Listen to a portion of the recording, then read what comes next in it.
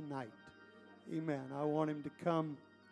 I want him to take his liberty tonight and just obey the Holy Ghost.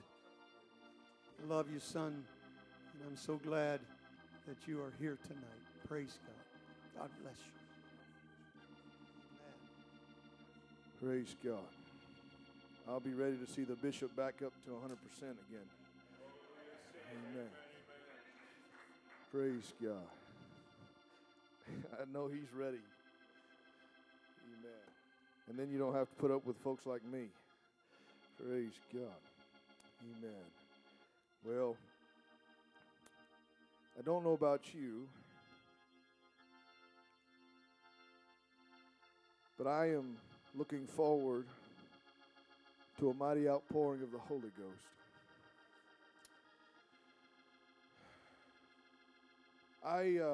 You can be seated for just a few moments. I will say I do the right thing by saying thank you, Bishop, for inviting me. It is a true honor to fill this pulpit. And this wasn't the pulpit, but this church was the first pulpit that I ever filled as a young man at a college graduation that I couldn't speak at. Look what God has done. Amen. Now you can't shut me up. Amen. The church sometimes wonders if their pastor is Pharaoh because I won't let God's people go. Amen. We transitioned this morning on our Sunday services. We do a adult Bible class at 10, and we have a break for prayer at 11, and then we have church at 11:30. We didn't get out of church till 1 o'clock today. And we had good church today. I'm thankful for that. God's doing good things. Amen. I never want to rush what the Holy Ghost has to do. Amen. I had you seated for just a moment because as we were worshiping, Brother Nelson grabbed the tambourine, and my mind went to a passage of Scripture. And as I began to think about it, in Exodus we find a story about a time and place of the Israelites' tenure in Egypt. Thankfully, at this point, it was the last part of their tenure in Egypt. As they were slaves there, God had tried to reach Pharaoh multiple times, and Pharaoh's heart was hardened all of those times. We get down to the last plague that God sends, or judgment that God sends, however you want to look at it, and you find that Moses tells Pharaoh, God is going to show you that he can separate between, can I put it in my words, the holy and the unholy. He said, God is going to send a judgment this night, and it's going to consume every firstborn child in Egypt. But God's not going to touch his people, because God knows when to send judgment and how to send judgment in just the right manner. And I would say this, I don't want to focus on all that, but I would say this, if we look around in our life today and we look at all the situations we find going on in this world that we live in, it could be very depressing, Brother Nelson, if that's all we focused upon. But let me tell you something. God hasn't changed from the days of the Israelites being delivered from Egypt to today. And God can still judge between the holy and the unholy. Those who are seeking after him and those who are not seeking after him. He can still pass the judgment accordingly. And there can still be a church in this day and hour. This isn't my message, and we may get to that in just a moment. We'll see what God does here in just a second. But I tell you that as I began thinking about this passage of Scripture, I actually just in our Bible class this morning, somebody asked me a question, and I said, oh yeah. So I went through and started reading some passages from this, so that's why it's fresh on my mind. And I began reading through this, and you get to the end in Exodus chapter number 14, you get down to verse number 21. And you can read through the whole chapter for yourself, but I'm just trying to streamline this a little bit. The fear set upon the people of God because they found themselves in yet another situation that they didn't really have an answer to logically. Because they looked around them, they saw the cloud of dust raising in the horizon behind them. They looked in front of them and they see a massive Red Sea. And they look on either side and they realize we cannot pass that terrain. It's an impossibility. And they begin to think about, man, now we're just going to die. We were in Egypt. We were doing okay. Yeah, we were slaves. But now here we are. We're just going to die in the wilderness. Right here, right after we got out of the land of captivity. And Moses went to the Lord. How many of you are thankful that you have a man of God who, when things look impossible, goes and talks to the Lord, and he gets an answer from the Lord? Moses went and talked to the Lord, and the Lord gave him some instructions. And he went back to the people of the Lord, and he said, hey, don't fear, because the Lord is going to bring salvation today. I know I'm paraphrasing a lot, but I'm trying to get to where I want to be at. As he walked to the banks of the Red Sea, the Bible says he lifted up his staff. And the sea parted. And a great wind came and parted the sea and dried the ground. And many of us know the story. The Israelites began the next morning, I believe it was, to walk across the Red Sea on dry ground with walls of water on either side. A miracle. A feat of God, one that nothing in this world can replicate. Only God can do things like that. They walked across on dry land, and you're talking. I want to say around 1 million folks or so. Lots of people walking through the center of the Red Sea, and they get to the other side. And if my memory serves me right, they turned. And they looked, and they saw the Egyptians begin to pursue yet again. And no doubt fear, because people are people, all right? Fear begins to set in, and they begin to think, man, God just delivers us, and here we go again. We're having another problem. I could get sidetracked right there. I'm going to be good. I'm not the pastor here. Amen. But we can get sidetracked real easy because we're looking back over our shoulder about what's coming after us. And we run to the pastor and we say, Pastor, what are we going to do? What are we going to do? And Moses, I don't find where he responded to anybody. He just turns over and he raises the staff. But before he could raise the staff, God already began unbolting chariot wheels. And the chariot wheels began to fall off. And they began to get stranded in the middle of the Red Sea. And the Bible says all of a sudden they began to run, trying to get back to safety, because something clicked in the mind of these soldiers that day. And the Bible tells us, amen, and it came to pass in verse 17 of Exodus chapter 13. And it came to, I'm sorry, not that one. Let's go to Exodus chapter 14 and verse 26. And the Lord said unto Moses, stretch out thine hand over the sea, that the waters may come again upon the Egyptians, upon their chariots, and upon the horsemen. And if you back up to verse 25, was the scripture I had in mind. In verse 25, the Bible says, and the Lord took off their chariot wheels, that they drave them heavily, so that the Egyptians said, now this is the Egyptians taking notice of what's transpiring in this moment. The Egyptians said, let us flee from the face of Israel, for the Lord fighteth for them against the Egyptians.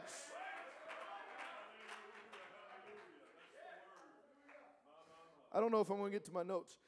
This is not the way that you're supposed to do it. You're supposed to take a text. You're supposed to pray and everybody sit down. But I want you to think, when the enemy begins to realize where the attack comes from,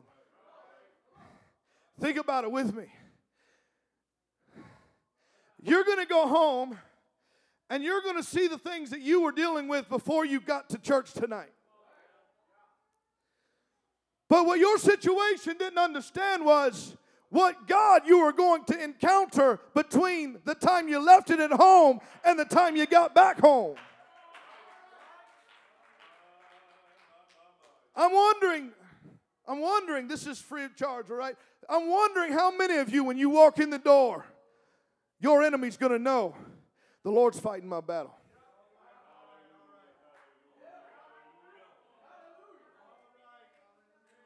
Woo. Sorry, Sister Jasmine, I'm all over the place tonight. I want you to think with me. How is the enemy going to know who's fighting for you?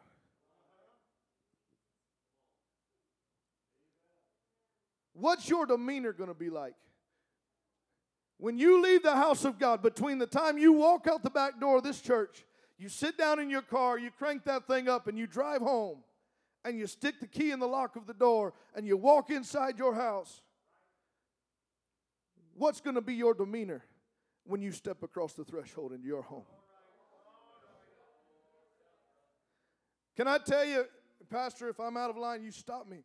But I want to ask us tonight, and I've asked my church this, how many of us allow the devil to sit in the passenger seat of our car on the way home and steal our victory?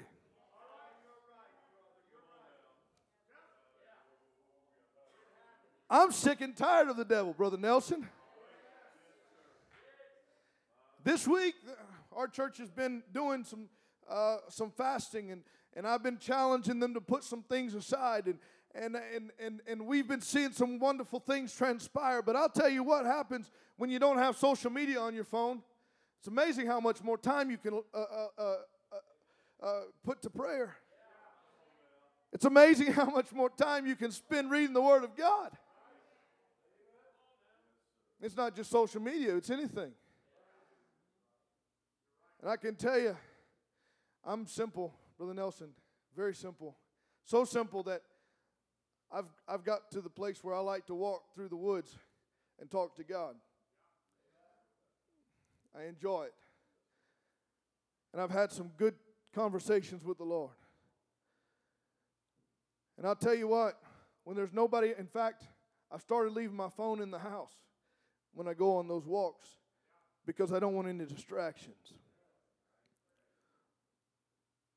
And I'm telling you, God has so much in store for the church. Brothers and sisters, if you could wake up and realize the potential that we have sitting on these pews in this sanctuary tonight. I didn't come here to preach just feel-goodism, all right? I have a full set of notes in there that I intended to preach, but I want you to understand, God wants us to know, but not just us to know, He wants all of hell to know who is fighting on behalf of the church.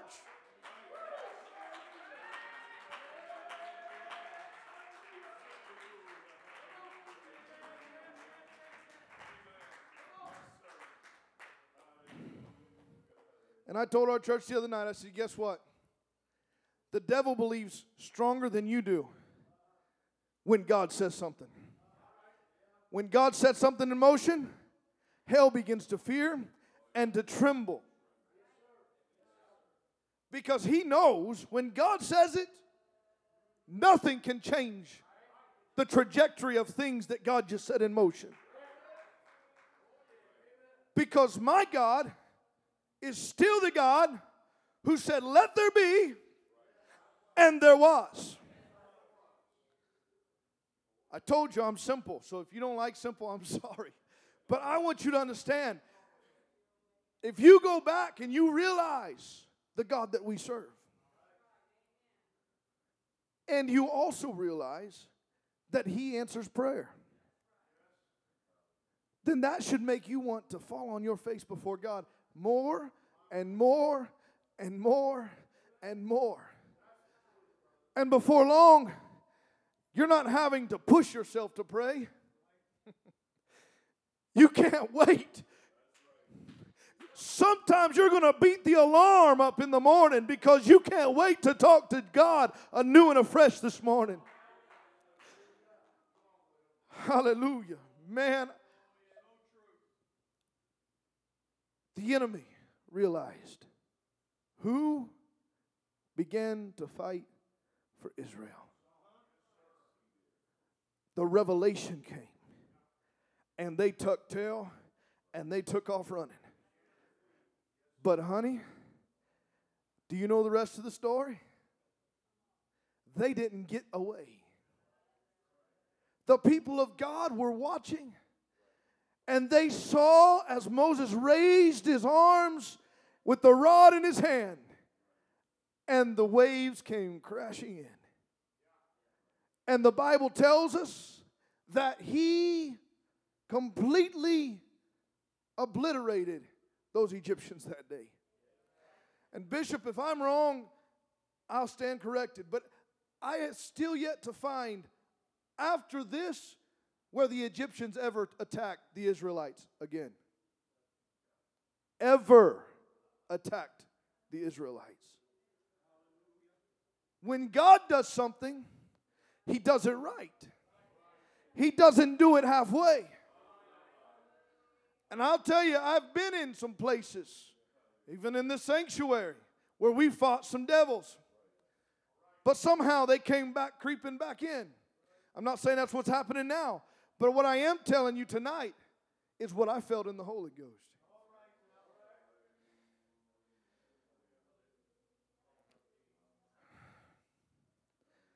And this is where I don't know if we're going to get any further than this tonight. Because I'm telling you, I've been here when the preacher prophesied and said, "Are you going to let the band break?" And we strove to break the band because we don't want it snapping back to what it used to be. I've been here when we've gotten victory over certain things. And I've seen the victory in the service. But months later, something happened and it began to creep back in. Bishop, that's where I got to be careful because I don't want to put words in God's mouth. But what I feel tonight, I feel like some people slain some giants. I feel like some people's cut off some giants' heads in their life. You say, well, that doesn't make any sense to me. Well, yeah, you got to understand, when you cut a giant's head off, he can't get back up off the ground. You understand what I'm talking about tonight? There's a victory, Brother Goff, that I feel surging in the Holy Ghost. And then I sat outside today as my family went inside to take a nap, and I began praying, God, help me to say something to help the church. And if all I say is a few more words from this point on, that's fine. But the scripture that I believe it was Joel prophesied, it was the former and the latter rain. He's going to send not just a little bit, but He's going to send it in full force. Amen. With all the rain that's going to bring forth the harvest, God said, I'm going to bring it forth. I think I've heard that message preached a few times around here. Amen. Let me tell you, my friend, amen, those giants that you took their heads off, you killed them, you've got the victory over them. Let me tell you, it's time to worship in victory tonight because my God is a God of victory.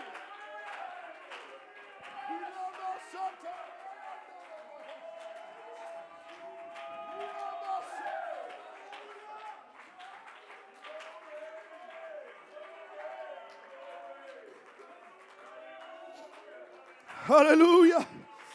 Hallelujah. Bear with me. I'm almost aware. God showed me a scripture a while ago, and I got to get to it. That passage of scripture, that prophecy came to mind as I sat down, started praying, and I couldn't get away from it. I came with a set of notes that I titled a long time ago, Being Filled and Being Fervent. Amen. There's a power in being filled and being fervent. I'm not going to preach the message. I don't even feel that direction right now. But let me tell you something. There was something about the church when God filled them with the Holy Ghost in Acts chapter 2. It wasn't enough, Brother Nelson. until you get to Acts chapter 3 and they're going back to the house of the Lord to seek His face anew and afresh and to get a renewing in the Holy Ghost. And when they met somebody, I know I talked about it a few weeks ago, that was lame, and they grabbed him by the right hand and he pulled him up and he went into the house of the Lord worshiping Him and glorifying Him. Amen. And then before long, thank you, sir. Amen. Before long, they went on into the tabernacle and into the temple, and the people began to gather around wondering what's going on. And all of a sudden, Peter began to preach anew and afresh. And all of a sudden, the next thing we read, 5,000 people get the Holy Ghost. That's victory, my friend.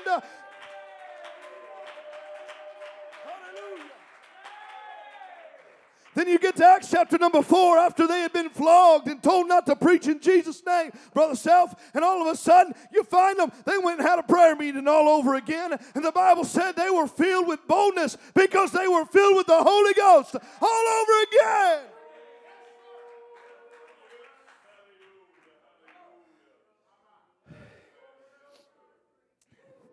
You can go from chapter to chapter in Acts. You can find where they began to pray. Persecution came and they prayed. They got filled with the Holy Ghost. Amen. Stephen, before he got stoned, he was filled with the Holy Ghost and he began to preach in defense of the gospel. And they didn't like it and they stoned him. Guess what happened? That stirred up Philip. He went down to Samaria. The next thing we find out, people are getting baptized left and right in Samaria. Peter and John show up, start laying hands on people, and they start getting the Holy Ghost. And then some church business had to be taken care of. And then, next thing we find, Acts chapter 10 actually, well, that other church business took care of afterwards as well. Cornelius is praying. You know the story. I'm giving you the Cliff Notes version of everything I had put together. He had the story. God spoke to Cornelius, said, go get the preacher. Preacher's over at Simon and Tanner.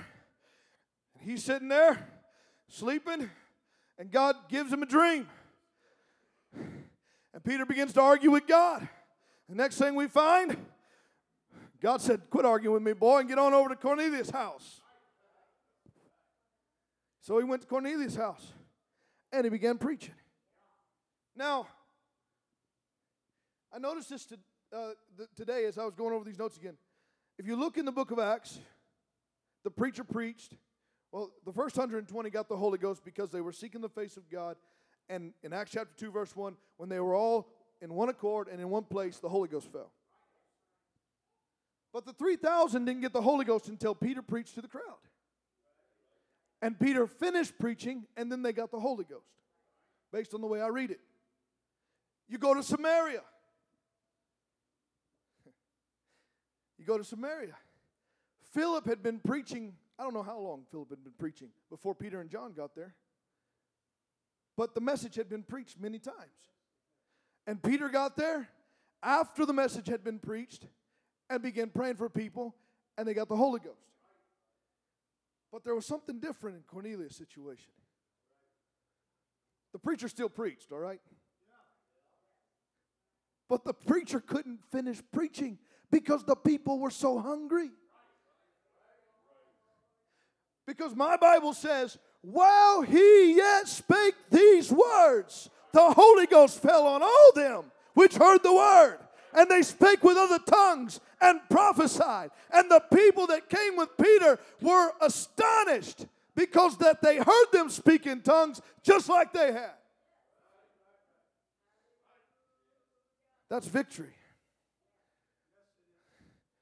You're going to say, well, Brother Hilton, there was different times back then. Yeah, it was. They were constantly being faced with persecution or death for preaching this gospel. How many of you have the police knocking on your door because you're preaching and teaching Jesus today? No. Let me tell you something. We have an opportunity that goes beyond anything that the apostles had the ability to do. Why? Because their hands weren't tied. Their hands were tied. Ours are not tied. The government was trying to shut them up left and right. Our government's not yet trying to shut us up.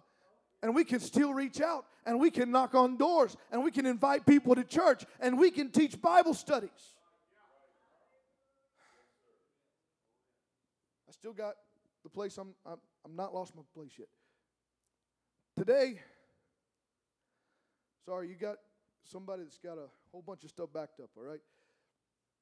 It all's coming together, and God's given me revelation even yet as I preach. So here we go. I've been asking God for direction. God's been doing good things.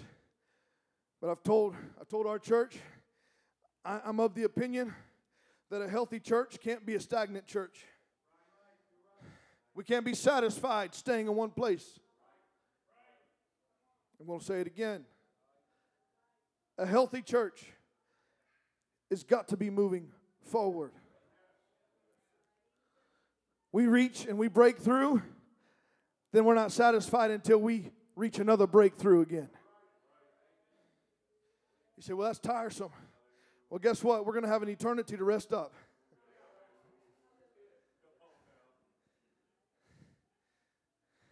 I'm a young preacher. I'm still young. I'm not yet 40.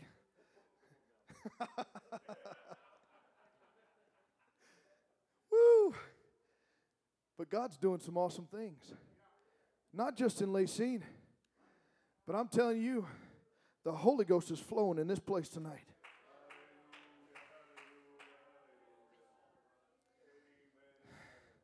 I've been talking about a victorious God. A few weeks ago,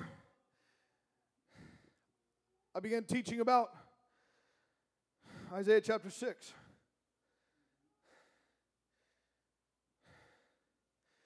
Isaiah had been proclaiming, woe is this, and woe are you, and this is going to happen, and this is the judgment that's coming. And I went and I looked. I mean, I don't have time to do all this, but I went and I looked and I studied.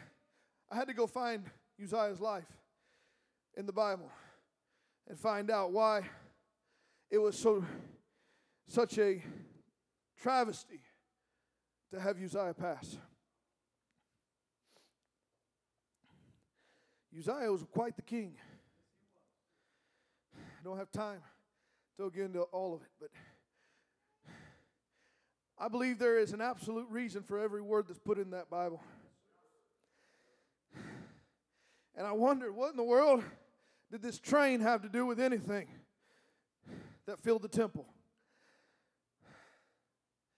And you know what? I found out that train was a representation of every victory that king had ever won.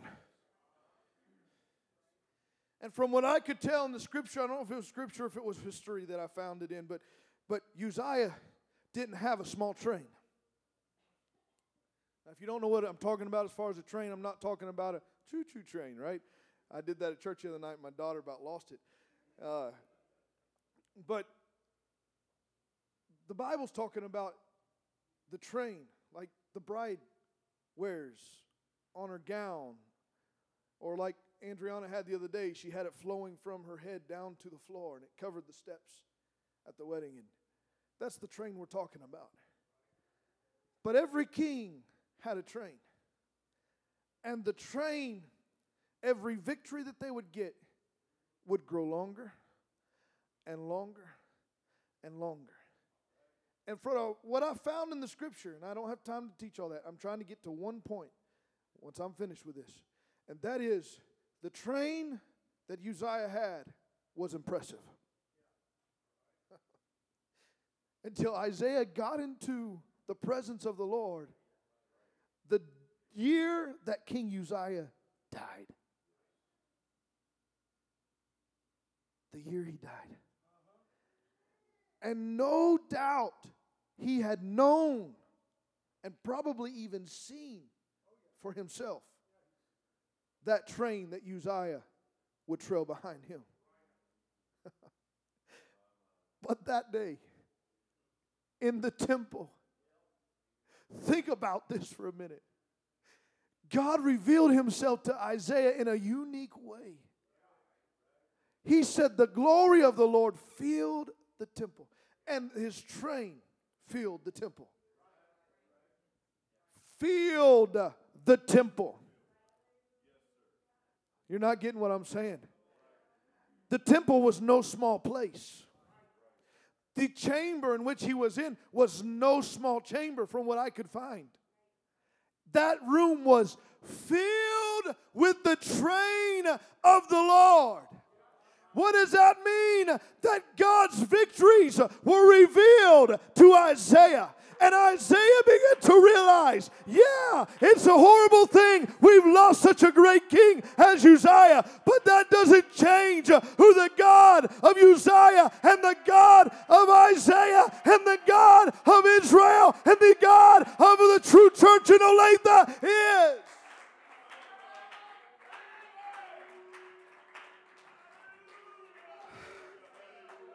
Woo.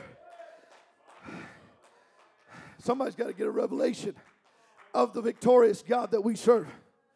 You got to understand, no matter how many devils in hell may try to come against us, amen, my God is victorious over all things. Human or spiritual or whatever may happen, financial, I don't care.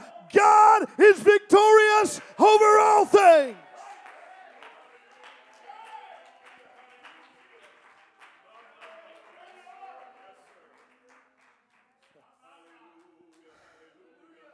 He's victorious. Ain't God all right?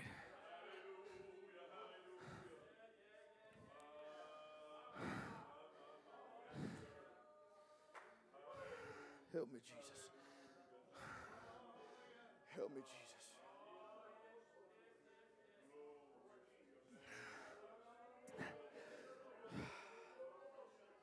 Woo.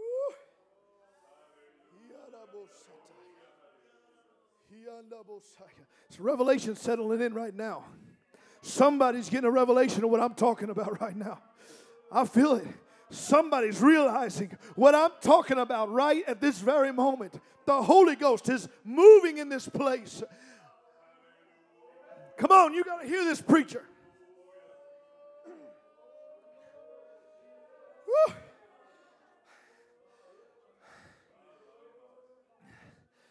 Let me say, being in Lacine and with all the things going on, working full time and pastoring and teaching Bible studies, I love it all. But it don't give me much time to keep up on the latest gossip around Olathe, right? I don't know what's going on. Me and Bishop don't talk about what's going on up here. We talk about old cars. I got his 25 parked in my shop, and we're trying to figure out how to get it running again. And it's fun. I'm having a blast. Let me tell you something. I said all that to say this. I don't know where you are in your walk with God, and I don't know what hell's brought your way. All I know is I'm a fat preacher that's out of wind.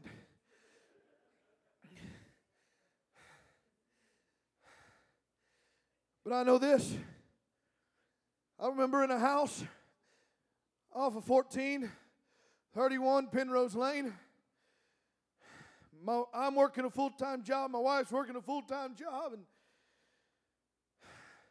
we have to go. They don't call it food stamps. What do they call it now? WIC? Is that what they called it? We had to get WIC because we couldn't provide for the family and everything that we could. That's what we were doing. I was working 40, 60 hours a week. And I'm not looking for something. I'm just telling you what's going on. And every month, Brother Josh, I'll tell you, it seemed like I couldn't pay all the bills. But somehow, every time I look at the budget and we try to pay the bills, God took care of it. It just dawned on me y'all are talking about tithe, but I was going to say this anyway, all right? I want you to understand, you short God on your tithe, you may struggle some more than you should have. No matter how much. I'm not looking for a pat on the back, but I'm just want you to know however many times that it was that I had to look and it was either pay my electric bill or pay rent or pay my tithe. Let me tell you something. Paying the tithe took precedence over all of those things.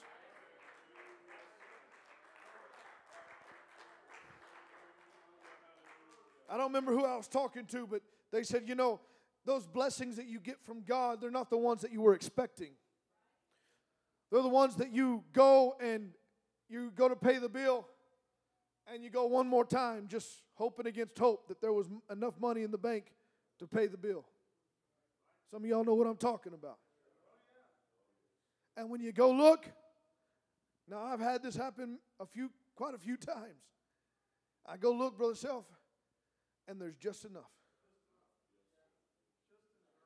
Just enough. And I began thinking about it.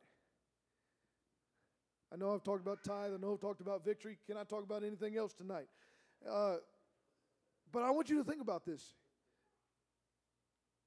Jesus taught his disciples to pray. And this is what he told them. Our Father, which art in heaven, hallowed be thy name. Thy kingdom come, thy will be done. You know the prayer. But he didn't say, give me this month's bread. Or this year's bread. He said, today, this day, I just need enough food to eat this day.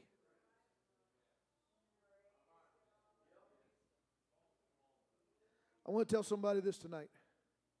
When you can be satisfied with God providing your day-to-day needs,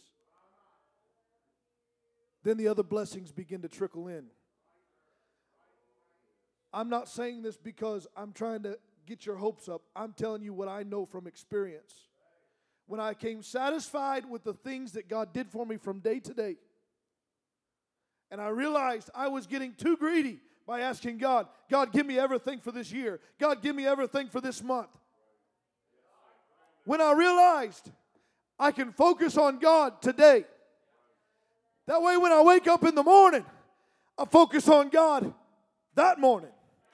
And the next day that I wake up and say, God, I just need you to send what I need for today. And I wake up in the next day and I say, God, here I am again. I need you to provide for me one more day. You gave me the life, you gave me the breath, and I know you're going to give me everything else that I need.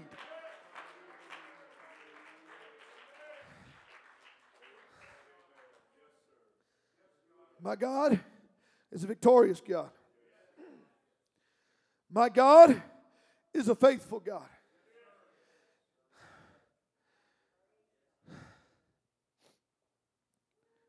Going all the way back to Egypt, the Egyptians, they realized who was fighting on their behalf. They realized what was transpiring in their life, yet it was short-lived. And the people of God realized what was going on at that very moment. And the waters came crashing in. And the people saw it. And they just sat back and folded their arms and said, my, thank you, Jesus. You're so good to us. Man, I can't believe you just did that, God. No.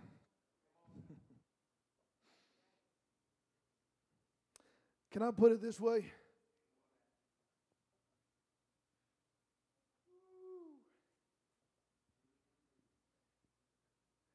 I know these ain't the words Moses said. But can I say it this way? Ain't God all right? Moses just began to sing, ain't God all right? Ain't God all right? Get up out of your seat, stand upon your feet, shout and praise with me. Ain't God all right? And Moses got to singing away, and he began to worship the Lord. And then Miriam come along, and she said, ain't God all right? Ain't God all right? Ain't God all right? Ain't God all right? Let me tell you something. When you get a revelation of what God has done in your life and the victory He has just wrought for your situation. My God deserves the highest praise. No matter what you look like, no matter what people may think, ain't God all right? Ain't God all right? Ain't God all right? Ain't God all right? Amen. My God is faithful. My God is able. Hallelujah. Oh, come on, I said just stand to your feet. Musicians, come. I'm finished up here tonight. But I want you to understand. Man, if I had the breath that I have to make you understand how excited I am to say what I'm saying tonight. Amen. I'm not skinny. I'm not as agile as I used to be. But honey, my God is victorious. My God is faithful. My God is awesome. Hallelujah. Hallelujah. Hallelujah. Moses finished singing his song, and Miriam began to sing her song, and the children of Israel began to join in, and they began to sing unto the Lord. Amen. They began to worship God with all of their heart, and God began to smell a sweet incense raising from the other side of the Red Sea. I said all that to say this tonight.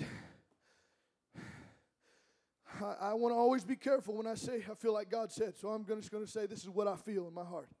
All right?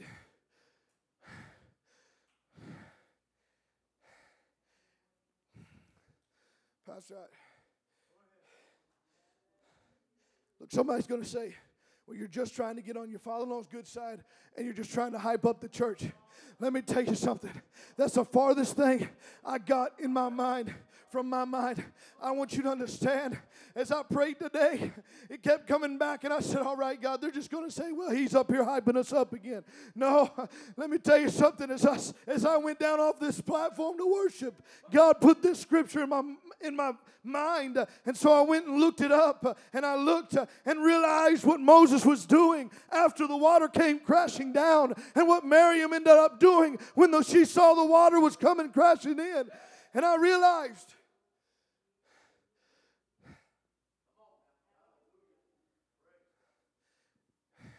somebody's going to misunderstand what I'm about to say.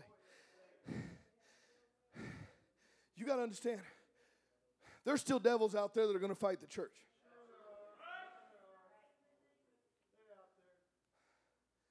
But maybe I'm wrong in my understanding, Bishop, but I think the way I've seen it happen in this church and the way I've seen it happen in our church is that the devils that have the most lasting effect are the ones that the church members allow in their lives to affect them. So when I say what I'm about to say, I want you to understand what devils I'm talking about. I said it a while ago, Brother Self, there have been some giants that have been put down. There have been giants in my own life that I've seen creep back up a few times because I didn't take them out. I got them down, but I didn't take them out. And they got back up. Woo!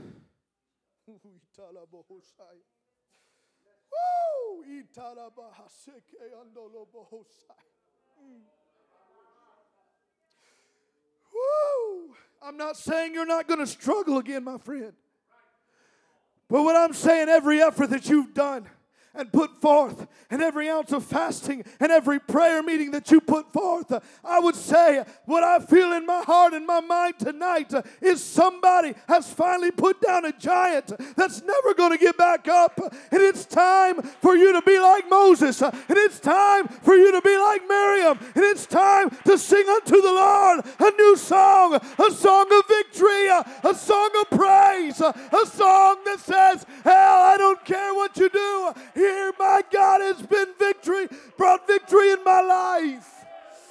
Hallelujah. If you believe what we're talking about tonight, can you gather around the front and can you begin to worship God?